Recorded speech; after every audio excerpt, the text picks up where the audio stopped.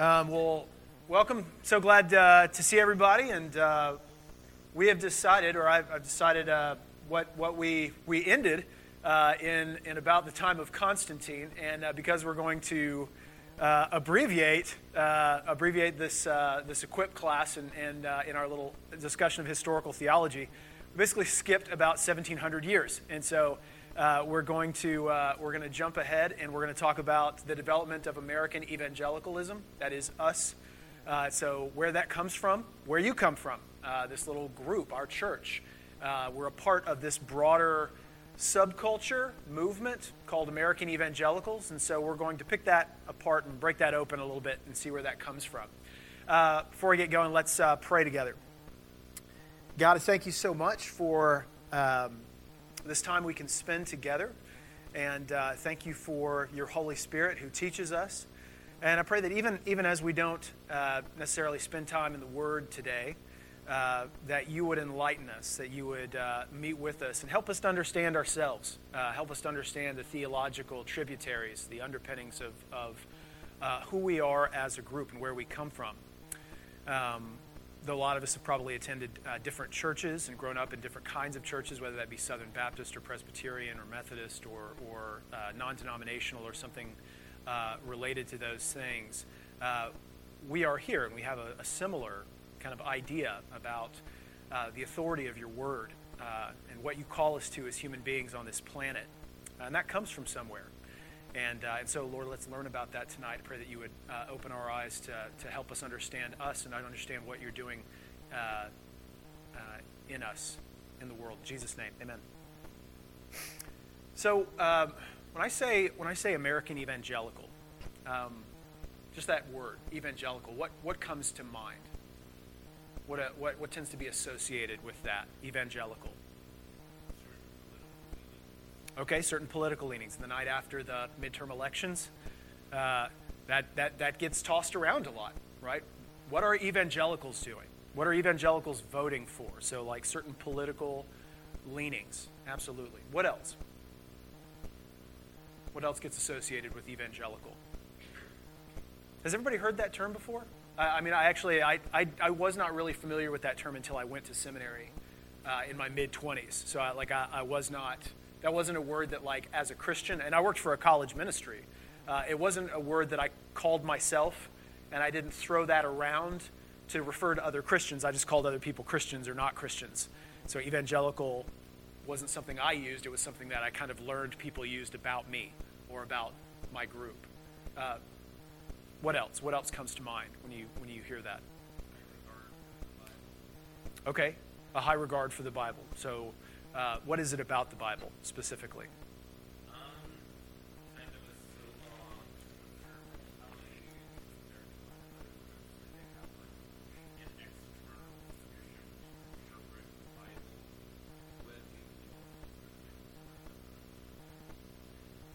Yes. Okay. That's good. Anyone else not named Kenneth? You what? Okay. Emphasis on a personal. Right, okay, born-again experience, right? So we've got high view of Scripture, born-again experience, emphasis on a personal relationship with God, certain political leanings.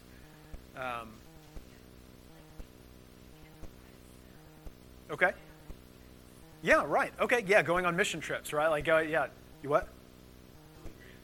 Billy Graham, okay, yeah. Billy Graham is kind of representative of evangelicalism and our group. Yeah, for sure. Yeah, and obviously evangelism in the name, evangelical, right? So something about the gospel, something about the centrality of the gospel to this group of people. Any others?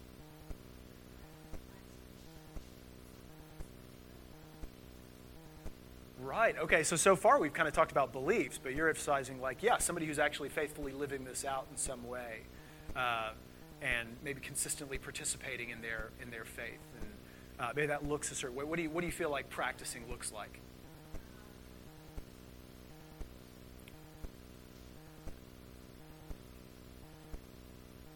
Right. Yeah, read the Bible, go to church. Yeah, right. Okay. Yeah, I think those are all good, and I'm glad that was all.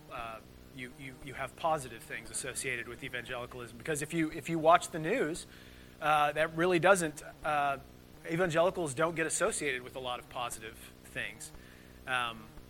Today we'll talk about, I think, some of the baggage that comes with some of the historical legacies that have been associated with evangelicalism, and what has influenced us as a subculture. Some of the things are very, very good and that we want to keep, and other things maybe not so good that maybe we can be critical of, or at least self-critical in some kind of way. Maybe not to throw out completely, but to evaluate. So we'll talk about that. Now, there are all kinds of ways to define evangelical. One of the most famous and consistent that scholars often point to is written by a guy named David Bebbington, who's a British historian.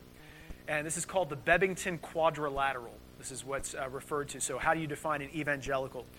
So David Bebbington, he writes in his book, Evangelicalism in Modern Britain, that was written in the late 80s, and so this is what gets referred to. He writes, there are 4 qualities that have been the special marks of evangelical religion. Conversionism, the belief that lives need to be changed. Activism, the expression of the gospel in effort.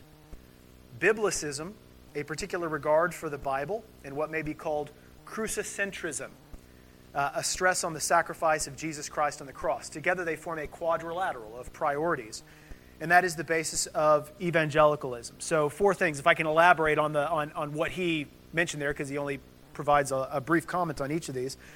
Conversionism, that is obviously the idea that people need to share their faith. Evangelicals believe that we can't just go to church and let people, oh, you believe that? That's interesting. Well, that's just as legitimate and good as what I believe. Evangelicals believe that they have the truth, they have the gospel, and so they have to take the gospel to save people's souls, right? Like to preach the word to people in a way that will see lives change. So evangelicals aren't content to just be going to heaven and everybody else around them goes to hell. That's just not how evangelicals prioritize the way they spend their time. Activism, the expression of, Bebbington says, the expression of the gospel in effort. Evangelicals historically were not bound, though they may be bound more recently, and I'll talk about that, but historically evangelicals weren't just bound by the idea of needing to share the gospel with people, but evangelicals were the ones who were the activists. We invented the social movement. Sociologists trace that legacy to us. Our efforts on behalf of not just like sharing the gospel, but serving the poor, changing society for the better through activistic efforts, through engaging society. Third, Biblicism. He says just a particular regard for the Bible. I don't really think that comes across quite as clear. When people talk about Biblicism and evangelicals and Biblicism, it is, like Kenneth said, kind of a sola scriptura kind of way, that the Bible is our highest authority.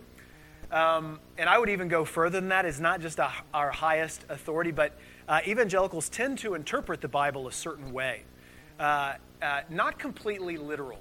Oftentimes on surveys, people ask questions about how do you view the Bible, and do you view it as like the literal Word of God that should be taken literally word for word? Nobody actually does that. Nobody takes the Bible literally on every single statement, right? Like and I don't mean that to say like we don't have a high view of Scripture as we ought to, but we make allowance certainly for things that are figurative kinds of speech that we appeal to the literary genre and say, well, okay, that is not supposed to be taken literally. I mean, we have allowance for things like Proverbs. Okay, so train up a child in the way he should go, and when he is old, he will not turn from it. But does that mean like if I train up a child to be a Christian and they somehow turn from the faith or they're disobedient, then God's word is not true, that God's word is fallible? No, it's a proverb. It's saying it's wisdom, and that's the genre of Scripture. So we don't interpret everything literally as a promise or a claim in that way, but we have a high view of Scripture and we look at it as our source. What do I need to know about human sexuality? What do I need to know about how we are to think about treating one another in a religious pluralism and in the American context? What could the Scripture teach me? So I go to the Scripture as my source, my source of authority. And lastly, crucicentrism, stress on the sacrifice of Jesus Christ on the cross. Here I think Bebbington's emphasizing our Protestantism, right? Like the fact that we stress as believers that we are saved not by our works, but we are saved by Jesus' work on the cross. And so these four things together. Now, that is actually not how we are defining or how we get defined as evangelicals in the public sphere. So when you see something on the TV, like CNN or the New York Times, or you see something pop up on Facebook that says 81% of evangelicals voted for Donald Trump in 2016, right? 81%, more than 4/5, really? How do they define that? What does that mean when they say that 81% of evangelicals voted for this particular candidate or that kind of thing? Are they using the Bebbington Quadrilateral? No, they're using other measures. Okay, so I want to unpack for a moment how social scientists and pollsters talk about evangelicals and measure that, and maybe look at some problems with how they do that. Maybe why those things aren't always so accurate. So there are different ways of measuring evangelical. There are three ways primarily. The first way is self-identified as evangelical or born again. And so this is actually the way that most polls, if you ever read a poll from the New York Times or Gallup or Pew Research Center, they use almost the exact same question. And they are taking that from Gallup. Gallup had started doing this years and years ago before anyone else, and they have a question that they keep repeating every year. And so that question is something like, would you describe yourself as a born-again or evangelical Christian? So Gallup started asking that question, and so they asked people, would you consider yourself a born-again or evangelical Christian? And that has been followed by New York Times exit polls. Would you describe yourself as born-again or evangelical Christian plus white? So when on the news, when you heard 81%, the New York Times exit poll said 81% of white evangelicals or evangelicals voted for Donald Trump, they're looking at white people who said that they would consider themselves born again or evangelical. And that is also the exact way that Pew Research Center does. So when they're talking about like trends in religion, they're looking at white people who said that they self-identify as born again or evangelical. Now, what might be some problems with that being the measure of what an evangelical is? Why might that not be as accurate as we'd like? You what? We're not all white. Yes, okay, so evangelicals are not all white. It's exactly true. Okay, so evangelicals are not all white, and yet, for some reason, they've kind of sliced it that way, like that as it's almost a category that pollsters have invented, this white evangelical group. Like you're white, plus you have this kind of identity, and therefore you're in this category. It's not as descriptive. What else? What else might be a problem with that?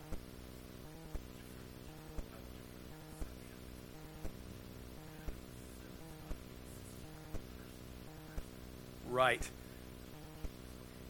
Are you an evangelical? Right. Like, what is that? You haven't defined the term yet.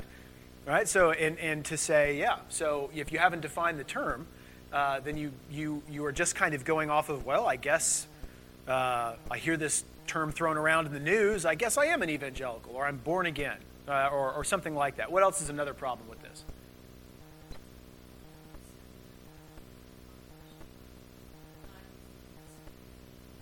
Right. Oh yeah, they certainly are missing a lot of people. I think probably they would argue that they're trying to be representative of the population, like it's a random sample of the population, or at least one hopes.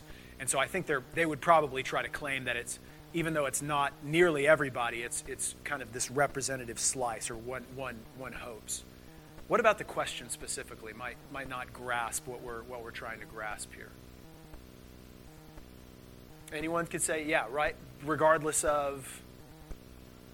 Yeah, okay, whether or not they actually, like, it hasn't said anything about what they believe at all.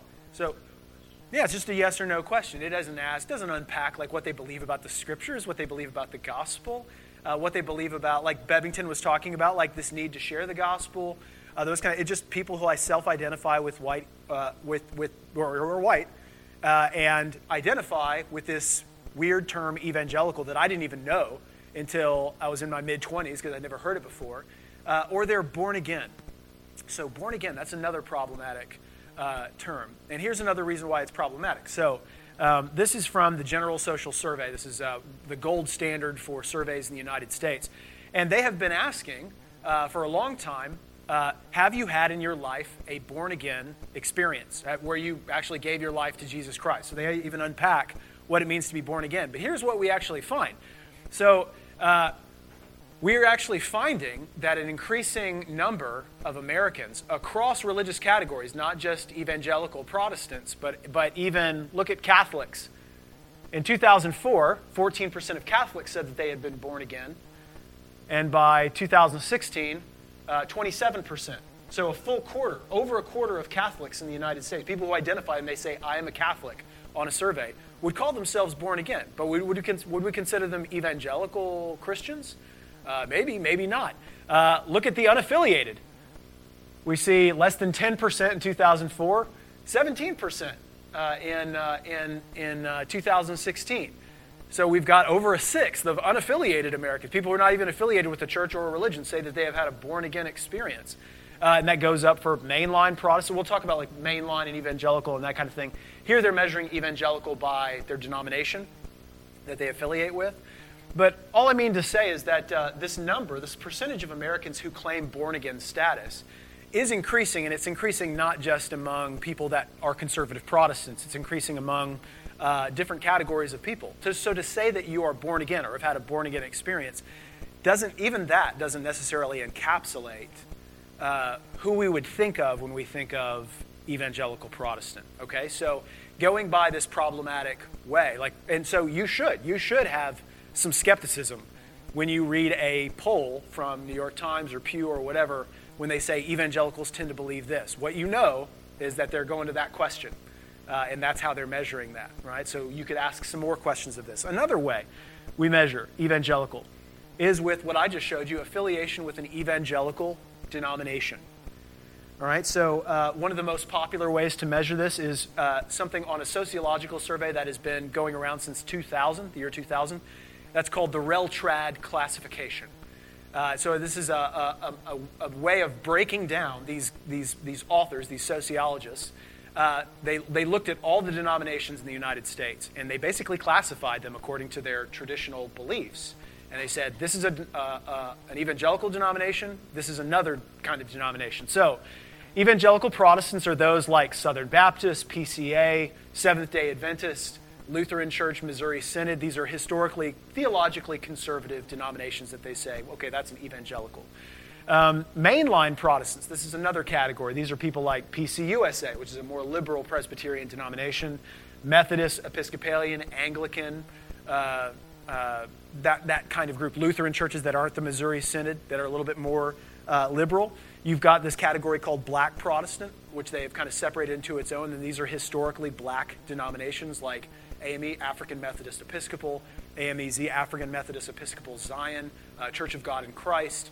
So historically black denominations, followed by Catholic, Jewish, other religion, this category that makes up probably 5% of American religious groups, and then the unaffiliated. And that can include, unaffiliated is a problematic category as well, because it can include atheists, agnostics, people who go to church and believe stuff that you and I believe, but just say they don't want to be affiliated with a denomination. And so what would be some problems with this kind of measurement? The first kind of measurement, self-identification, has some problems. What would be a problem with this way of measuring evangelical?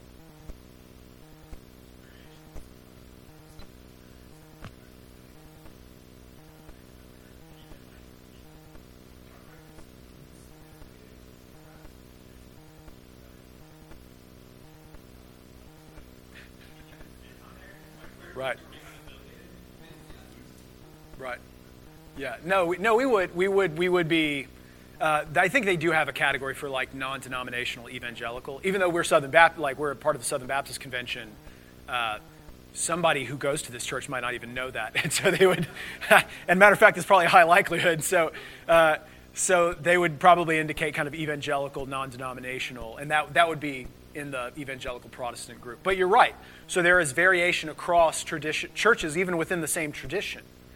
So that doesn't necessarily capture what we want it to capture. What else? What else might be a problem with that?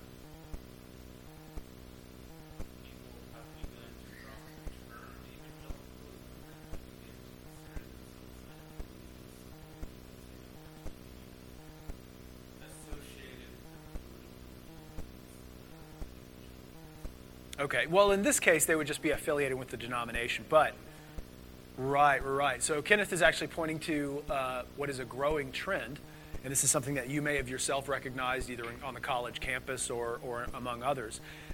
Within the last 30 years, this category, unaffiliated, has been growing. It's the fastest growing on surveys like this. It represents over a fifth of the American population now, the unaffiliated group. Now, that is not atheists, and that's not even agnostics. The biggest percentage of that unaffiliated group are people who actually have beliefs like you and I do. They believe in God. Some of them believe in, a lot of them believe in Jesus. A lot of them even attend church every once in a while. But what that means, what's happening, is you've got a lot of young people in particular, because Christianity, and especially American evangelicalism, has become so synonymous with political conservatism. Sociologists have started to observe that you've got a lot of young people who start to identify as I'm nothing, right? Like, because they don't want to. Here's how it was. Like in the 1980s, I could call myself a Christian and nobody would think, well, you're a Republican, obviously. Like you know, like that's because you could be a Christian and not be a Republican or somebody who's politically conservative. Nowadays, if you say that I'm a Christian or a Southern Baptist or some kind of conservative Christian, it's assumed you are, you voted Trump, and that you are down for every policy that the Republican Party is going for now. And so a lot of young people are kind of like, well, I don't want to be associated with that. And so they choose unaffiliated, even though they have the exact same beliefs, right? So people who in the 1980s would have identified as Christian now identify as nothing. And so that's part of the explanation for why this unaffiliated category is exploding so much. It's filling up with religious people, but it's religious people who are fed up with this kind of like partisan affiliation. So yeah, that is another problem with these classifications. Another problem with it, and this one that's kind of obvious, is it really is a circular definition. Like it's circular in that, well, are you evangelical? Like I guess so. I'm a part of an evangelical denomination. Well, how do I know it's an evangelical denomination? Because somebody said it was. Like somebody like in 2000 said this was an evangelical denomination, and so it is, regardless of like whether that denomination is changing its religious beliefs, is becoming more progressive or liberal, that kind of thing. And so it can be a problematic category, though this is the one that most sociologists use. Most sociologists don't use the first type of measurement. They don't use the self-identification thing. They use something like this. Now, both of these kind of born-again Christians, or born-again, like let's say it's Protestants who say they are born again. That is about 30% of the American population, 30 to 40%, somewhere in between those of the American population. When you're looking at people by evangelical denomination, that's also in the mid-30s. So whether you're asking either way, you're getting about a third of the population who we'd categorize as evangelical. A third way of measuring evangelical is by specific beliefs or practices. So this is Barna. Now, this is the reason I show this one is it's so hilarious, because there's so many qualifiers to what Barna. Barna Group is like this Christian polling firm. And so when you ask Barna what is an evangelical, they have a category called born again. So it's born again plus a bunch of other stuff. So born again is made from somebody who has made a personal commitment to Jesus Christ that is still important. And they believe that when they die, they will go to heaven because they have confessed their sins and accepted Jesus. So to be an evangelical for Barna, you have to be born again, plus you have to believe 7 other things. They have to say their faith is very important in their life today. They have to believe that they have a responsibility to share their faith with unbelievers. They have to believe that Satan exists. They have to believe that Jesus lived a sinless life. They have to believe that they assert that the Bible is accurate in all that it teaches, believe that salvation is by grace, not works, and describe God as all-knowing, powerful, perfect deity who rules the universe today. Now, when Barna kind of slices the population down to that group, evangelicals end up being about 7% of the population. So pretty, as you might guess, like pretty small number of people who would check that. What might be a problem with this kind of measurement? Other measurements just use something like somebody who believes the Bible is the literal word of God, like a Protestant who believes the Bible is the literal word of God. What might be a problem with this kind of measurement, these kinds of measurements, based on beliefs or practice or whatever?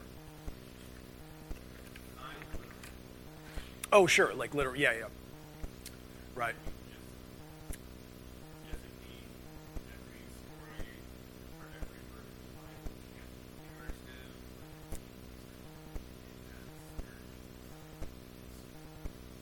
Right. Yeah, and honestly, like when people read those questions on surveys, I don't think they're answering them honestly at all. I think if you got a question on a survey that says what comes closest to your views about the Bible, you would probably say, being a Bible believer, you would probably just pick the most conservative one. Like that's how you would go about it. You would answer with your identity, not necessarily like you believe the statement. You would say that, well, that one looks like the one who takes the Bible the most seriously, so that's me. Rather than like, of course, you don't take the Bible literally and all that it affirms, but you probably would pick the biblical literalist answer. So I think most of the time people answer these kinds of things with their self-identity. Like, I'm a conservative Christian, I believe the Bible, so I answer with that one. Kind of the way people answer the church attendance question. Like, that's a notoriously horrible question that people lie about all the time on surveys. Like, according to surveys, like 45% of Americans attend church weekly. And that's garbage. That's not true at all. But what's happening there is that most people on a survey read that question and they answer with their identity and they say, well, I'm a Christian and I'm committed. And so what's the most often one? Weekly. Okay, so I attend weekly. Right? Like, you don't want to be honest about yourself. The best way to actually ask whether or not, to figure out how many people attend church on any given Sunday, is just to ask the person who's taking the survey, did you attend church this past week? And as long as you're not answering, as long as you're not giving the survey right after Christmas or Easter, most of the time you're going to get a pretty accurate estimate of how many people are in church on a given Sunday, because it's just how many people were in last week. So yeah, that is a problem of how people answer the survey. What would be another problem with this kind of slicing it so thin as Barna does?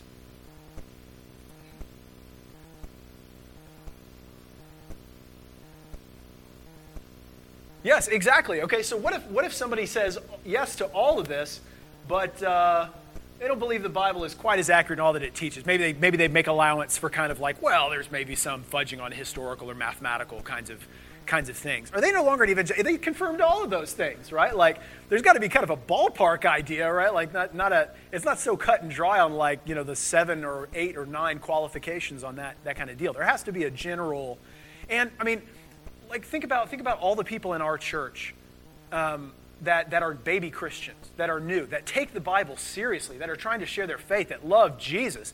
Would they know enough theology to answer all of those things accurately? Well, I'd consider them evangelicals, even if they wouldn't. So it becomes a challenge. So those are the 3 primary ways that people measure this really weird concept called evangelical, and all of them have problems. All of them are challenging, and none of them quite get at exactly who we are as a people. It's really trying to mathematically whittle down a small group that is kind of a part of this weird subculture that we call evangelicalism. So where does this come from? So what I want to spend the rest of our time talking about the ideological, what I'd call tributaries, little streams that feed into this big river. So what are the ideological tributaries that feed into what we understand as American evangelicalism? Now, before I talk about this, I do want to emphasize that evangelicalism, the way I think reliably is measured, we're talking about at least 60 million people, adults in the United States, out of 330 million. So between 60 and 100 million. And so we're talking about a lot of people, and there's a lot of diversity there. And so when I'm talking about like the influences that have gone into this broader subculture called American evangelicalism, I'm missing some inevitably, and we could talk about what might be some other facets of evangelicalism that I'm not hitting or talking about, but I try to get the ones that I think are the most important. The first one, obviously, is the Protestant Reformation. In the Protestant Reformation, we get a couple of the commitments that we, as evangelicals, value today. Biblicism, sola, the 5 solas. Who remembers those? What are the 5 solas of the Reformation? Sola Scriptura, sola fide, sola gratia, yes. Sola Deo Gloria, to God alone. Everyone, the 5th. Christ alone. Yeah. Yeah. Right. Okay. Yeah. And so what we are taking from the Reformation is this emphasis that Martin Luther stressed and the Reformers stressed, that our authority for our religious life does not come from popes or religious leaders. It does not come from tradition.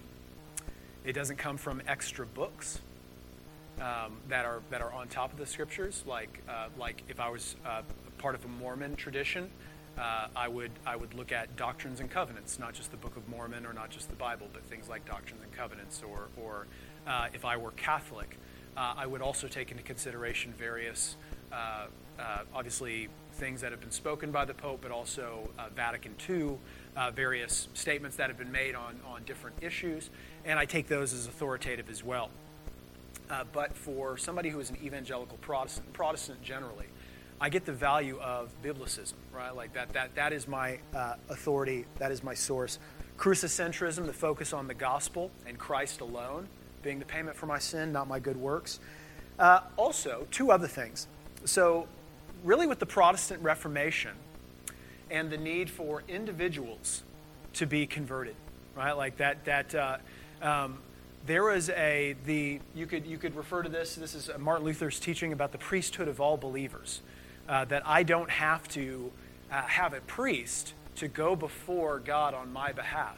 I don't have to confess my sins to a priest who can absolve me of my sin. No, I go directly to God, and I get from God the teaching that I need in the form of His Word and the power of His Holy Spirit. And so that, in coincidence with the Enlightenment, which was also stressing individualism, Protestantism is also, the Protestant Reformation really spurred on this kind of individualism that we see within Protestantism that we don't see other places. And we don't see in Catholicism. One of the most famous sociological books that you would read in, like, say, an intro to sociology class is a book called Suicide by a sociologist named Emile Durkheim. And in the book, he makes the argument, he makes the observation that Protestant nations in the 1800s had higher rates of suicide than Catholic nations. And he goes through this book, and he basically picks apart all the alternative explanations for why would Protestant nations have higher suicide rates than Catholic nations. And what he argues in that book is that, and what I feel like he demonstrates pretty convincingly, is that along with Protestantism came an individualism, a disconnectedness from community, from family. That is a negative. He points it out as a negative. It's something that we can feel less. He uses the word integration, and oftentimes as a result of maybe not directly Protestantism, but coinciding with Protestantism, it coincides with this individualism, this lack of integration that we are not connect. We often feel not connected to the church, like we can be our own thing, and I don't think that's what Jesus implied, and yet that's kind of a consequence. Lastly, iconoclasm. So if you're not familiar with that word, is basically this idea that what we don't like as Protestants, we don't put a lot of stock in symbols and materiality. So in the Catholic Church, what you saw was a real emphasis on materials. You'd have gold, fancy decorations, and an emphasis on, say, like artwork and all that it represented, and putting a stress on that. Really, and Protestants during the Reformation were saying, look, it's not about the material, it's not about gold, it's not about. They rejected transubstantiation. Like, communion doesn't become the body and the blood of Christ. It's a symbolic representation, and so we don't need to stress that kind of thing. Now, I think that probably has gone a bit too far in Protestantism and evangelicalism, of like minimizing materiality and minimizing the physical to almost the point of Gnosticism. And yet that's kind of a legacy of the Protestant Reformation. Another tributary leading into American evangelicalism would be Calvinistic Puritanism. And what they've contributed is something I call pietistic idealism. So, and that idea has been developed by other scholars, but pietistic idealism, in my view, is really this idea that what matters most is my relationship with God, and that I am, with my intentions, seeking to glorify God in everything that I do. So for Puritans, it was extremely important, Calvinistic Puritans, it was extremely important to look at their own hearts, like not stressing what they do, their actions so much, but their intentions. Philip Yancey, who's an evangelical author, he quotes in his book, Rumors of Another World, he quotes this Puritan saying that God loveth adverbs, right? Like, God loves adverbs. Why? What does that mean? Well, adverbs are words that describe the verb. It is how you do things. It is the heart with which you do things, right? Like, that's what the Puritans stressed. It is not just that you did it, but that you did it for the right reasons. And so we get that. As evangelicals, you understand that it doesn't just matter that I'm praying or kneeling or sharing my faith. It's that I'm doing it with a heart to glorify God. Like, we get that from the Puritans. That's a legacy that we get. So whereas in other traditions, you can think about this, in other faith traditions, I could carry out my service and not care a lick about why I'm doing it, right? Like, I could give money to the poor. I could fast. I could say my prayers that are memorized and just go through the motions and like, hey, God's pleased, right? God's pleased because I did my duty. But we understand as evangelicals, as people who believe that God cares about my heart, that God cares about why I'm doing things. We're pietistic idealists. We value the heart, sometimes to the neglect of what we actually are doing physically, and so that can go too far. But this is a legacy from the Calvinistic Puritans. American democratic individualism, another tributary, and that is contributed populism. So if you ever want to read a fantastic book on this, actually it's not a fantastic book, it's kind of a boring book, but it's a really interesting book in terms of the message. So it's called The Democratization of American Christianity by a historian named Nathan Hatch. And what he's talking about is he's talking about how Christianity developed following the American Revolution up into something called the Second Great Awakening that was going on in the early 1800s. And so what he points out, and this is a fascinating argument, that I don't know if you guys have ever taken a biology class and learned the term an isomorphism. Isomorphism, it basically, an isomorphism is this, from evolutionary biology, it's the idea that two species, completely different species of animal, because they evolve within a similar ecological context where they're eating the same things and swimming away from the same predators and that kind of thing, they develop similar structures to where they look almost identical, even though they're completely different species. So a classic example would be a shark and a dolphin, right? Like, because they both are in the ocean and they're eating the same things and they're swimming around, like they look like, you look, from a distance, if you didn't see a dorsal fin or if you didn't see a pectoral, like if you didn't see a fin going up or side to side, you might mistake a dolphin for a shark. Well, they look exactly the same. So what he argues, and he doesn't use the term, but what he argues is that because American evangelicalism kind of evolved within the context that American democratic values and principles also evolved, and American capitalism also evolved, that our religion took on the flavor, took on an American flavor following the American Revolution. So before the American Revolution, we're all Calvinists. Like, the First Great Awakening is this Calvinistic thing, and Calvinists dominate the American religious landscape. But around the time of the American Revolution, we start to change our attitudes about sovereign kings overseas who like to tell us what to do and dictate everything. No, we like democracy here. We like the ability to choose our kings. Thank you very much. And so that started to be, and Nathan Hatch makes this argument, is when you saw Calvinism decline and Calvinistic denominations decline, and Arminianism, Methodism, Baptists take off, exploded. They became very popular. And what he argues is that actually coincided with the explosion of kind of this democratic revolutionary sentiment that made sense for people. And so they took their political values and they applied it to the kind of religion that they wanted, that they desired, they had a demand for this particular kind of religion. And so Methodism and Baptists exploded at the time. What also increases, though, is this kind of what I'd call populism. Populism is a term that political scientists throw around, but populism basically refers to this idea that we are swayed by the cultural currents of the time. And we as American evangelicals are certainly swayed that way. And we have been influenced by a revolutionary American democratic kind of way of thinking. we still kind of kick against the idea that of a sovereign God. We still, deep down, don't like the idea of kings. We hate the idea. It sounds so foreign to us and weird because we're Americans and we love individualism, we love democracy, and we love the idea of choice. And we have been indelibly shaped by our environment in that way. Coinciding with that is the Second Great Awakening. As much as we as Calvinists, and I'm a Calvinistic background and we're a Reformed Baptist church, as much as we would like to think that we are shaped primarily by the First Great Awakening, we're not really. The First Great Awakening hasn't had as much of a mark on our tradition as the Second Great Awakening. The Second Great Awakening was far more Arminian, led by guys like Charles Finney, who certainly had negative things to say about Calvinism and wouldn't be described by that in any kind of way. But what we saw in the Second Great Awakening, and something that influences us today as evangelicals, is the use of pragmatic means to convert people.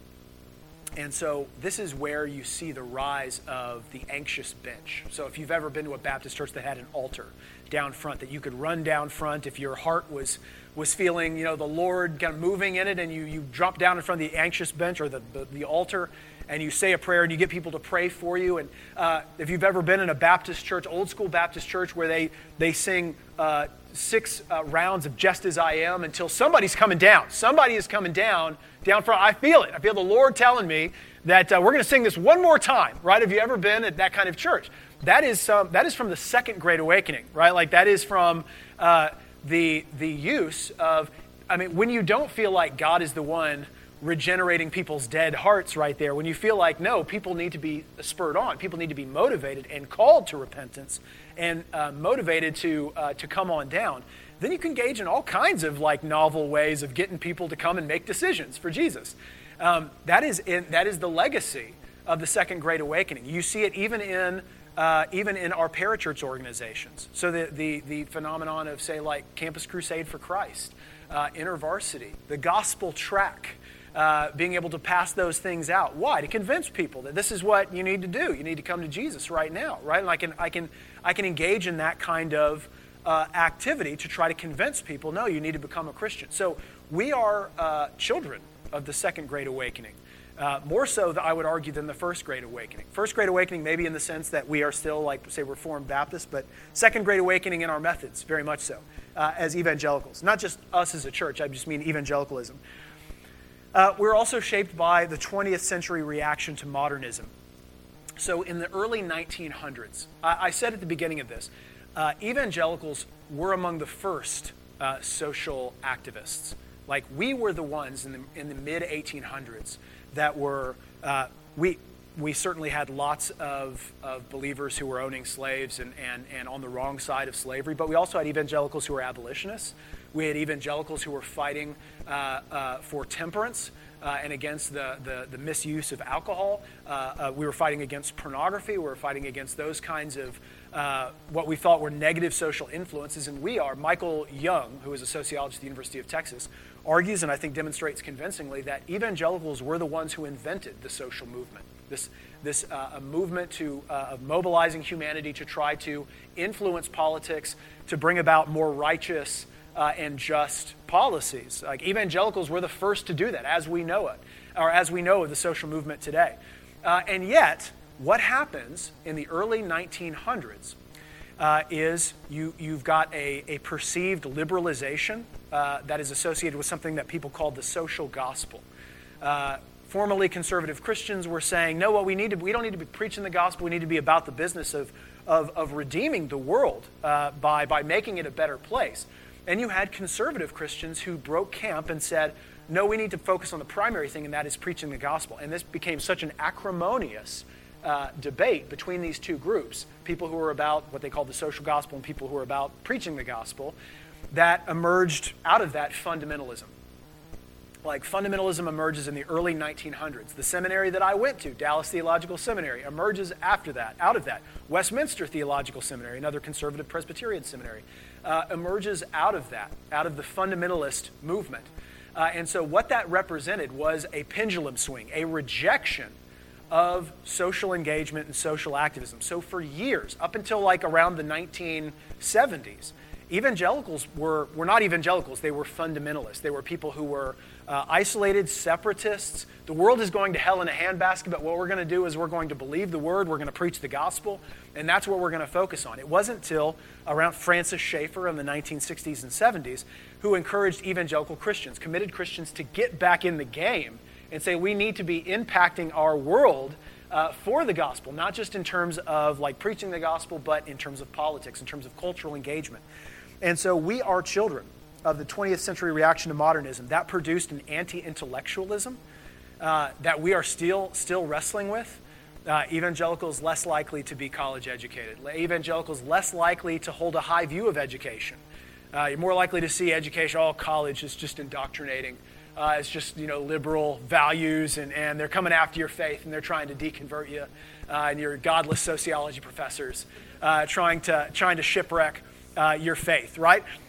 We tend to we have that as a consequence, kind of an anti-intellectualism.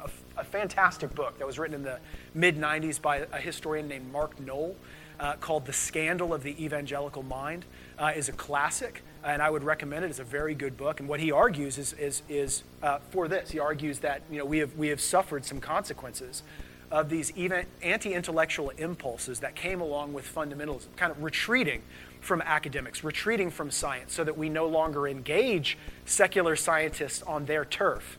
And of course, I've spoken about before, I think we should be the best scientists. I think we should be the best thinkers. We should be the best academics.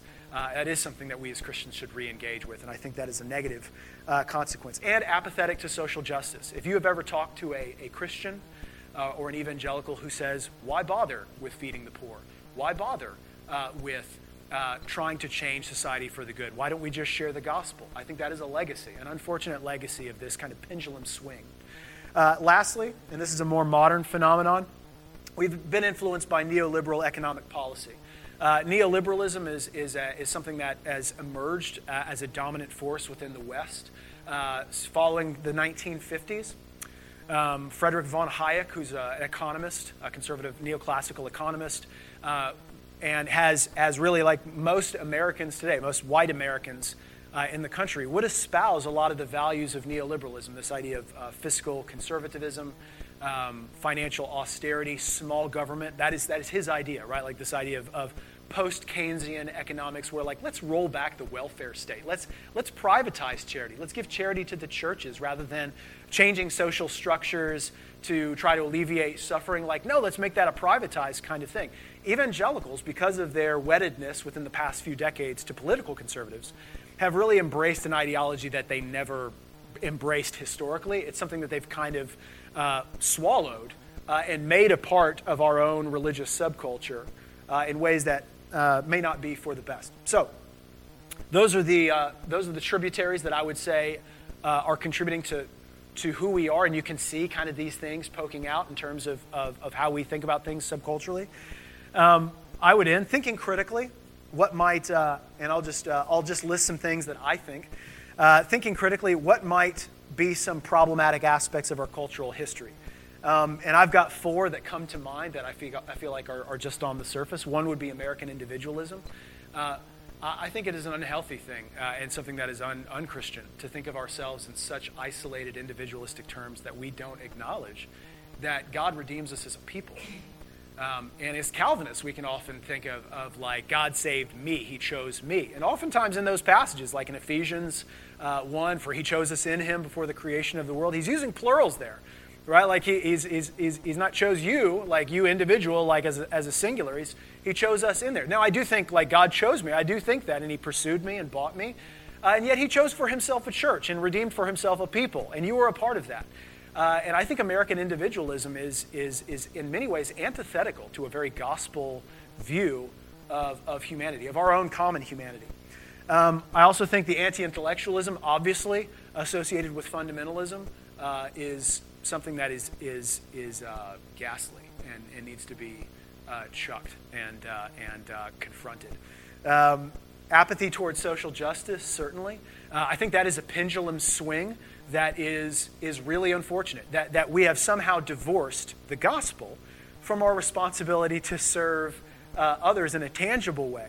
I was talking about this with Jeremy today. Like, I don't have to feed the poor. Like when I'm feeding the poor, when I'm serving somebody in need, it's not just so that I can get the gospel to them. It's because God doesn't like starving people. Period. End. Like full stop. Like that. Like I can serve poor people. I can feed the homeless. And if I get to share the gospel with them, that's great. I want to share the gospel with those people. But if I alleviate suffering, that in and of itself is a good thing, not as a ruse, not as like an also like as a so that I can bait and switch that person. No, like God just wants me to alleviate suffering. Not just. I mean, He wants me to share the gospel. But the idea that like all of that is just kind of like ethereal and doesn't matter and it's pointless and I just should be concerned about people's souls without feeding them. I think rip James right out of your Bibles. That's what I think. Rip Isaiah 58 right out of your Bibles. The whole book of Amos, right? Like just take it out because like that is what you're functionally doing. God cares about that. Jesus cares about it. We should too. And lastly, I think neoliberal political economy, whether you agree with those kind of values politically is fine. I disagree with that. Those things being so wedded to evangelical Christianity that they are become inseparable and indistinguishable. I think we have to be, my contention is that we have to be critical of all of those kinds of political and economic views that we don't see explicitly in Scripture. Any thoughts or questions about what I've shared? Yeah, Kenneth.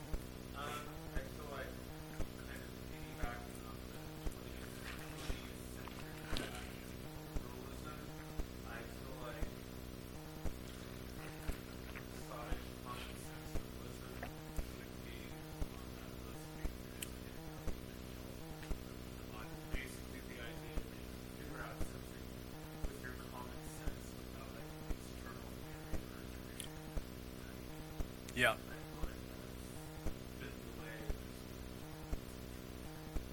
Yeah, that's a good word. Yeah, and I tried to, without referring to Scottish common sense realism, I think I'm trying to play that, but that's a good point. Yeah, for sure. Yeah.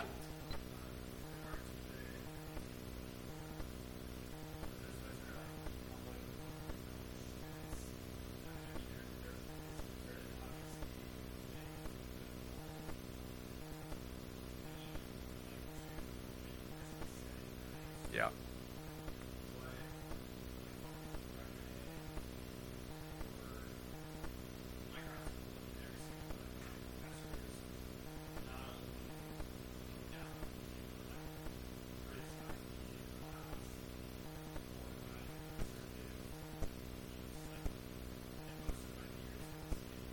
Okay. When you say conservative beliefs, do you mean like theological beliefs or political beliefs, or?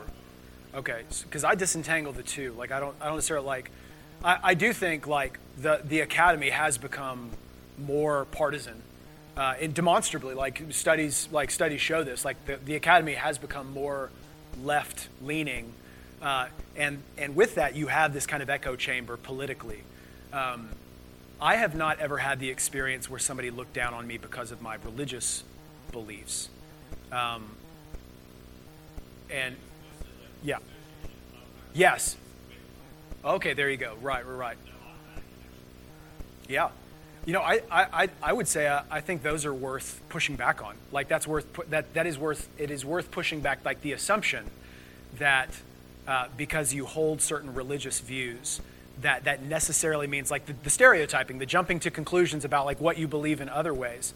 I had a professor at the University of Chicago who was a Catholic, and he really like a legitimate Catholic, and he had we had this grad student. We were sitting in our grad class, and this student from Norway who was like atheistic, like hardcore atheist, and just mocking of religion, and he made the assumption that like, because, of course, if you're religious, if you have any kind of theistic views, that ultimately means you're a political conservative. And my professor jumped all over him. He took him to task. He said, I experienced that as prejudice. I mean, he said, like what you're saying, like this is what you're doing. And so, like, I think it's perfectly within reason to point out the hypocrisy of that kind of thing, and to challenge them and to say, like, how, like that's not a fair assumption. So let's talk about, like, if you really want to talk about the kinds of things that I believe and where that leads me, where my religious beliefs lead me in terms of how I think people ought to be treated, and policies that I feel like would be wise and that kind of deal. So I think that's fair game. I mean, I would appreciate a graduate student, I think certainly. Like undergraduate, you may get a little bit more a professor may bow up on that kind of thing if it's in a larger class, but in a seminar kind of class, I mean, I think that's fair game to push back on that, if you feel so inclined, if you feel like you want to defend your position. But I also I would encourage college students, like, it is a left-leaning academy, and so like don't just get swallowed up by that. Like, you want to be think critically about the things that you're getting. Is it ideology or is it facts? And I try to teach my sociology of religion students like what science can and can't do, because I feel like professors, especially left-leaning professors, are tempted too often to make science do what it's not supposed to do, and make claims that science won't take us. A great book I just finished by a sociologist named Christian Smith. It's called Atheist Overreach. It's a really short book, and it's really fascinating, but he basically is arguing that, like, atheism, a lot of new atheists, a lot of very, like, kind of militant atheists are arguing that you can have a robust, universalistic, humanist morality without God. And he takes them to task. Like, I feel like convincingly just shows that, like, look, you could probably be expected to be kind of good if you're an atheist, but you really don't have any kind of rational expectation for a robust morality that, like, serves people overseas sacrificially, even when nobody's watching, if you don't adhere to some kind of theism. I mean, it's a really powerful argument. So, yeah, I think engage it on their grounds. Don't be scared of that. Yeah.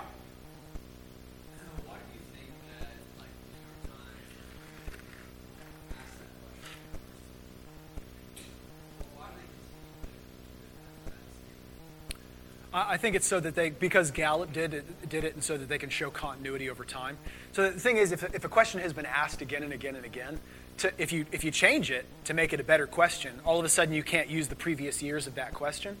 And so, like, Gallup, if they were to change it, they can't use 30 years that they've been asking it. And so they can't show, like, trends, like, what are white evangelicals doing these days? Like, they have to. So, I mean, I suppose a way they could do it is they could ask that question plus a better one. But then you're taking the gamble that, like, people will answer it now. Like, the more questions you ask, the less likely people are to complete the survey. So I think that's probably a lot of it, is they think it's good enough, and they've been asking it for decades now, so that they're just going to keep on doing it. Yeah. Okay. Yes.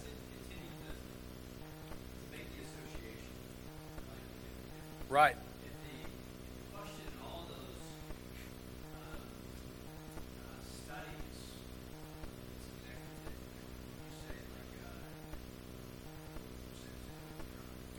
Eight, 81%. Yeah. Oh, yeah. And it was yeah, right.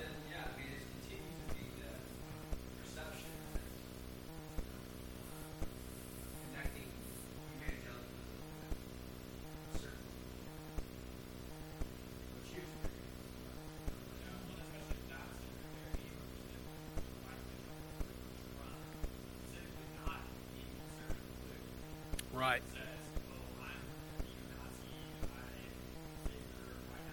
Right.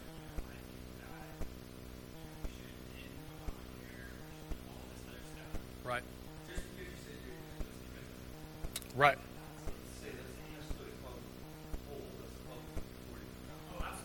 Yes. So, I'm curious what you do. Yeah. So that statistic, 81%, like, it's clearly not true, but isn't it generally true, and isn't that kind of what the poll is pushing towards? Right. It's pointing to a trend, not like this kind of. Right. And so I agree that the reporting is what, like, so it's misleading in a couple of ways. Like, one, I don't think it's the best question, but also when it says 81% of evangelicals, they really meant 81% of evangelicals who voted, right? And not 81% of all Americans who are evangelical, even by that classification. If you go by that classification, it's like 50% of, like, all evangelicals. So, like, 50% of all evangelicals voted Trump. And that makes it sound a little bit more realistic. Like, I could see that. I can't see four-fifths of every evangelical in America voting for Trump, but I could see half because they were registered to vote, they voted conservative, they voted their party. And that was really, like, the leading predictor of whether you voted for Trump or Hillary is just the political party you affiliate with. People just pick their tribe and their side, not whether they bought Trump or like him or that kind of thing, right? It is unfortunate, like, again, like you said, the reporting of that feeds into the association that this is what they're all about. Yes, or you had one? Kenneth's talked.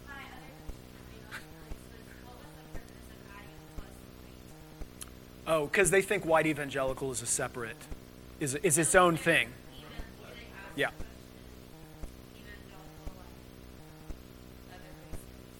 Yeah, so like, and I think they would probably lump that in with like what black Protestant. No matter like what race.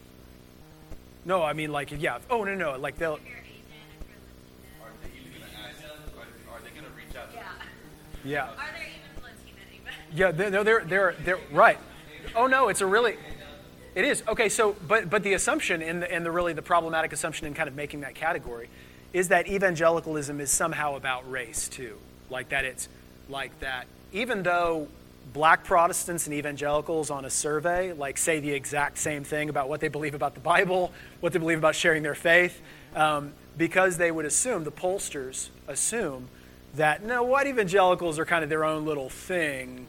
That it's more about it is as much or more about race than it is about which, like next week we're going to talk about kind of evangelicalism and race historically. So come back for that. That'll be a fun one or not a fun one. It's more of a sad one, but it'll be a good one. So like next week we'll be talking about kind of this historical legacy of evangelicalism and race. Yeah.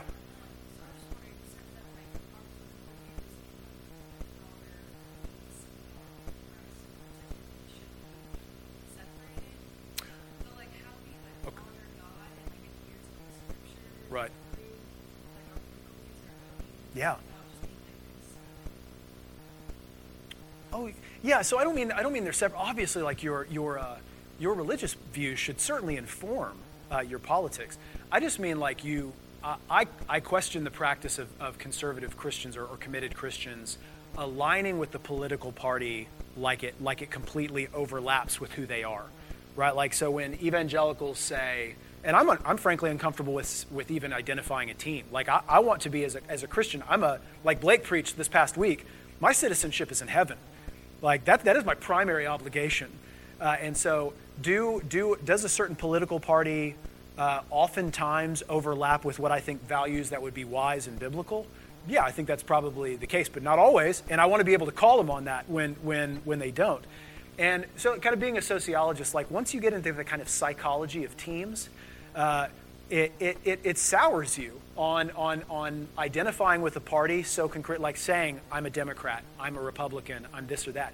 Why? Because once you align yourself with a team, you start to defend that team, right or wrong. Like you want your team to win. You want the other guys to lose.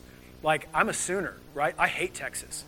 Like why? Because I know those people? I don't, but because they're not my team, right? Like, and so if I start saying I'm a Republican, like that's how I identify with, if I start saying that, then like the psychology of teams kind of kicks in and I start to say those Dems suck. Like those guys, like they are evil and they are stupid and they want what's worse. How could you vote for those people, right? Like clearly you have no good reason. Or if I'm a Democrat and I say like Trump, he represents everything that is wrong with American politics, and you, because you voted Republican, you're like him, like, and that that's unfair. And so, as a Christian, I want to vote for my values, absolutely, but I want to be critical of all of these parties who claim to like represent. Does that make sense? Yeah. Okay. Yeah. Yeah. Sorry.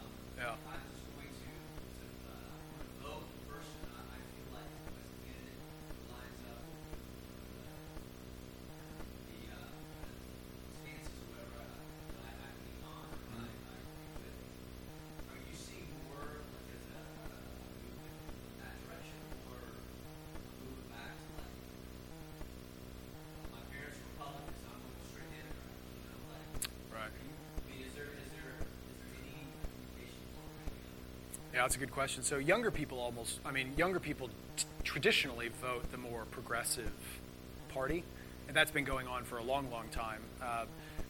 But younger evangelical Christians, like the issues there that are more likely to get them charged up. For some reason, like abortion, regardless of age, if you're an evangelical, abortion is like level of support or against abortion is about the same. But something like same-sex marriage, that's just not something that younger evangelicals get worked up over anymore. Like they just see it as kind of a fact of their world now. And so as that continues to, like as young people continue to grow, as that becomes a more just a part of the landscape, that'll be less of an issue that mobilizes people to vote a certain way, or like young Christians to vote a certain way, or to align themselves with a particular party. I think you're right. I do think you see examples of dissatisfaction among young people that is manifesting itself in a rejection of denominations and a rejection of political parties, and this dissatisfaction with anybody. So in some ways you could say it probably is doing a couple of things. It could radicalize some people. So some people are just hardcore, right? They're Bernie or they're Trump, right? Like, and that I think is a really scary kind of thing. Not because I think Bernie is so scary. I just think but the radicalizing of like demonizing the other side and the polarization that's going on, that's so obvious to everybody, and it just gets uglier and uglier. I think that is a really a bad scenario.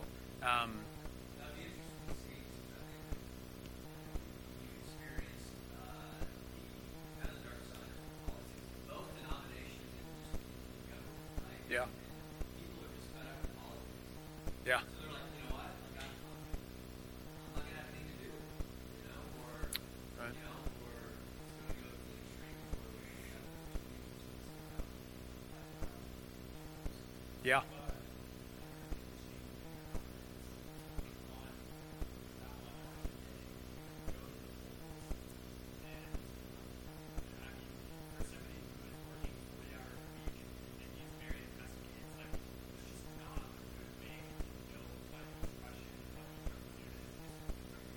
Right.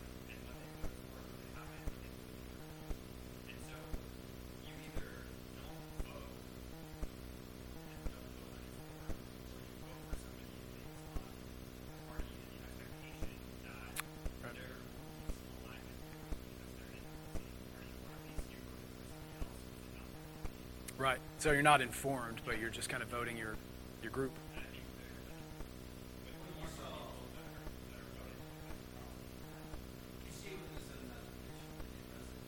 Yeah.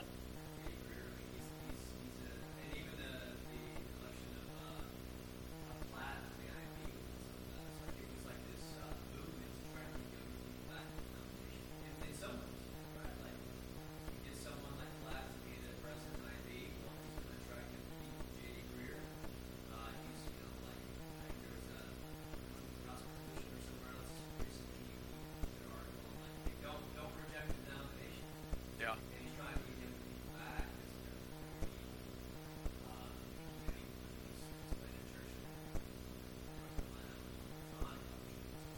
Yeah. So it's interesting to see how it's kind of like, and maybe that was in some ways what happened with Trump. He was anti-politics. I'm not the politician here. Right. And everyone's like, all right, you're the man, right? Well, because we hate politics and politicians in general. Yeah. And so, anyways.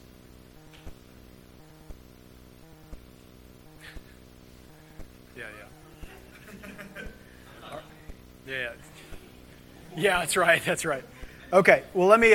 We've run past time. Let me pray for us. Come back next week. It's going to be a good conversation. God, thanks so much for where you brought us as a people, and God, I would if somebody asked, I would identify as an evangelical because of the things that I believe that category in my mind stands for. Somebody who tries to live their life by the truth of your word, somebody who believes that Jesus is the only payment for sin, that I am called to change my world for the better, and that I'm called to change my world with the gospel. And so, God, I pray that we would embrace all the things that we love about that message, while at the same time being critical of some of the ideological tributaries that have contributed to who we are and the things that our group often values. That we would push back against a cultural narrative that says evangelicals are like this. And we would call people on that stereotype and say, like, you know what, I'm more complex than that. I have different views and I have a different background, and I may be critical of those kinds of things. And so, Lord, I pray that you would help us to be wise in the way that we act towards outsiders. I hope that we would be salt and light to this world as Christians, as Christ followers. And God, that we would make an impact in our community for you. Thank you for our history and our heritage, and I pray that you would help us to continue to run with that torch. In Jesus' name, amen.